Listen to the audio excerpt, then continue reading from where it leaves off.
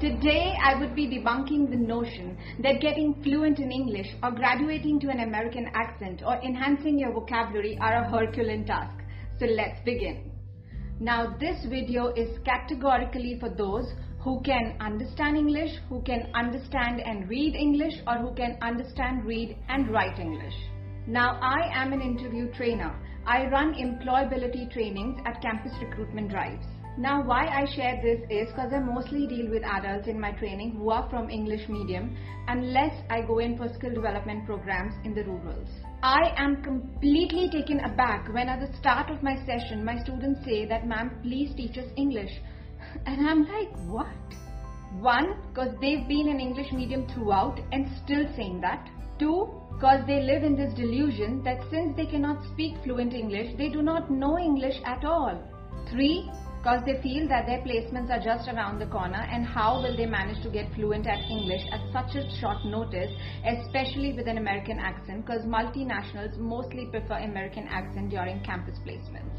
And four, they are worried about high vocab because it helps them in cracking their APT, especially RC, that is reading comprehension. So here's what I tell them. For the next 6 months, just listen to English, and here's why. As a child, no one taught us to speak any particular language. It was only due to constant hearing that we picked up a particular language. So get back to the same old principle of language learning and apply it to English as well. Start substituting few words in your sentences with English words. For example, instead of saying "Mujhe bazaar jana hai," say "Mujhe market jana hai." Now let's talk about building an American accent. Now while you're listening to English for 6 months, drop all your regional languages because the accent of your mother tongue rubs onto your English as well. So be extremely mindful of this. No offense, but if you are from a missionary school, your British English has to be amazing. Hence, as a career counselor, I keep persuading parents every now and then to enroll their children in missionary schools. So start by dropping your regional languages and master your Indian English accent, graduate to British and finally to American. Now, talking about vocabulary building. Once in a while, just sit with yourself and check that are you sounding like a 4th grader or a 5th grader? Because if you're sounding like one, it's time to upgrade your vocabulary. Let's understand this with an example. If a child says that my hair is untidy, is acceptable. But if an adult says the same, it sounds very horrendous. So instead say that my hair is unruly. Now, while you're trying to listen to English and picking up an American accent, try and hear high vocab American accent English consistently. It's very important to be with those you aspire to be like. So it's important to hang out with people who speak more in English and who know the importance of this language in today's era. And for all those who make fun of you and who condemn you for flaunting English, it's time to bid them a goodbye. I come from a generation where our teachers used to hit us on our knuckles if we would speak any language other than English. By the way, I'm from a missionary school. Maybe now you know why I keep, favoring missionary schools. Just kidding.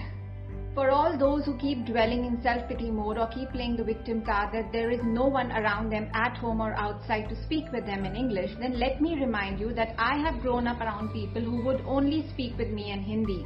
And the only reinforcing agent around me was my mother, who would constantly keep hammering English in my ears.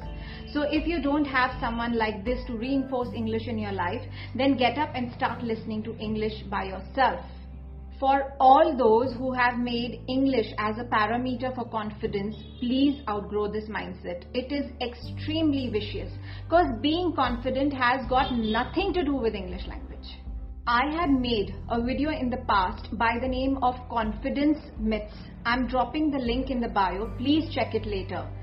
And yes, English is extremely important these days, but not in all the realms. As a recruitment trainer, it's extremely important for me to know English, but as a career counselor, I can do without it sometimes. But at the same time, being a corporate and political anchor, speaking in Hindi is more beneficial than speaking in English for me. See, I can very easily do my YouTube videos in Hindi language, but then for a global reach, I prefer English. Moreover, all the YouTubers will, relate to this, that when we sit down for our dubbing for the subtitles on YouTube, YouTube responds better to American accent. So here's a wrap up. Listen to high vocabulary American accent English for the next 6 months. Do not make English as a parameter for confidence. Check my earlier video, Confidence Myths. The link is in the bio. Subscribe, like. I'll see you next time. Until then, signing off.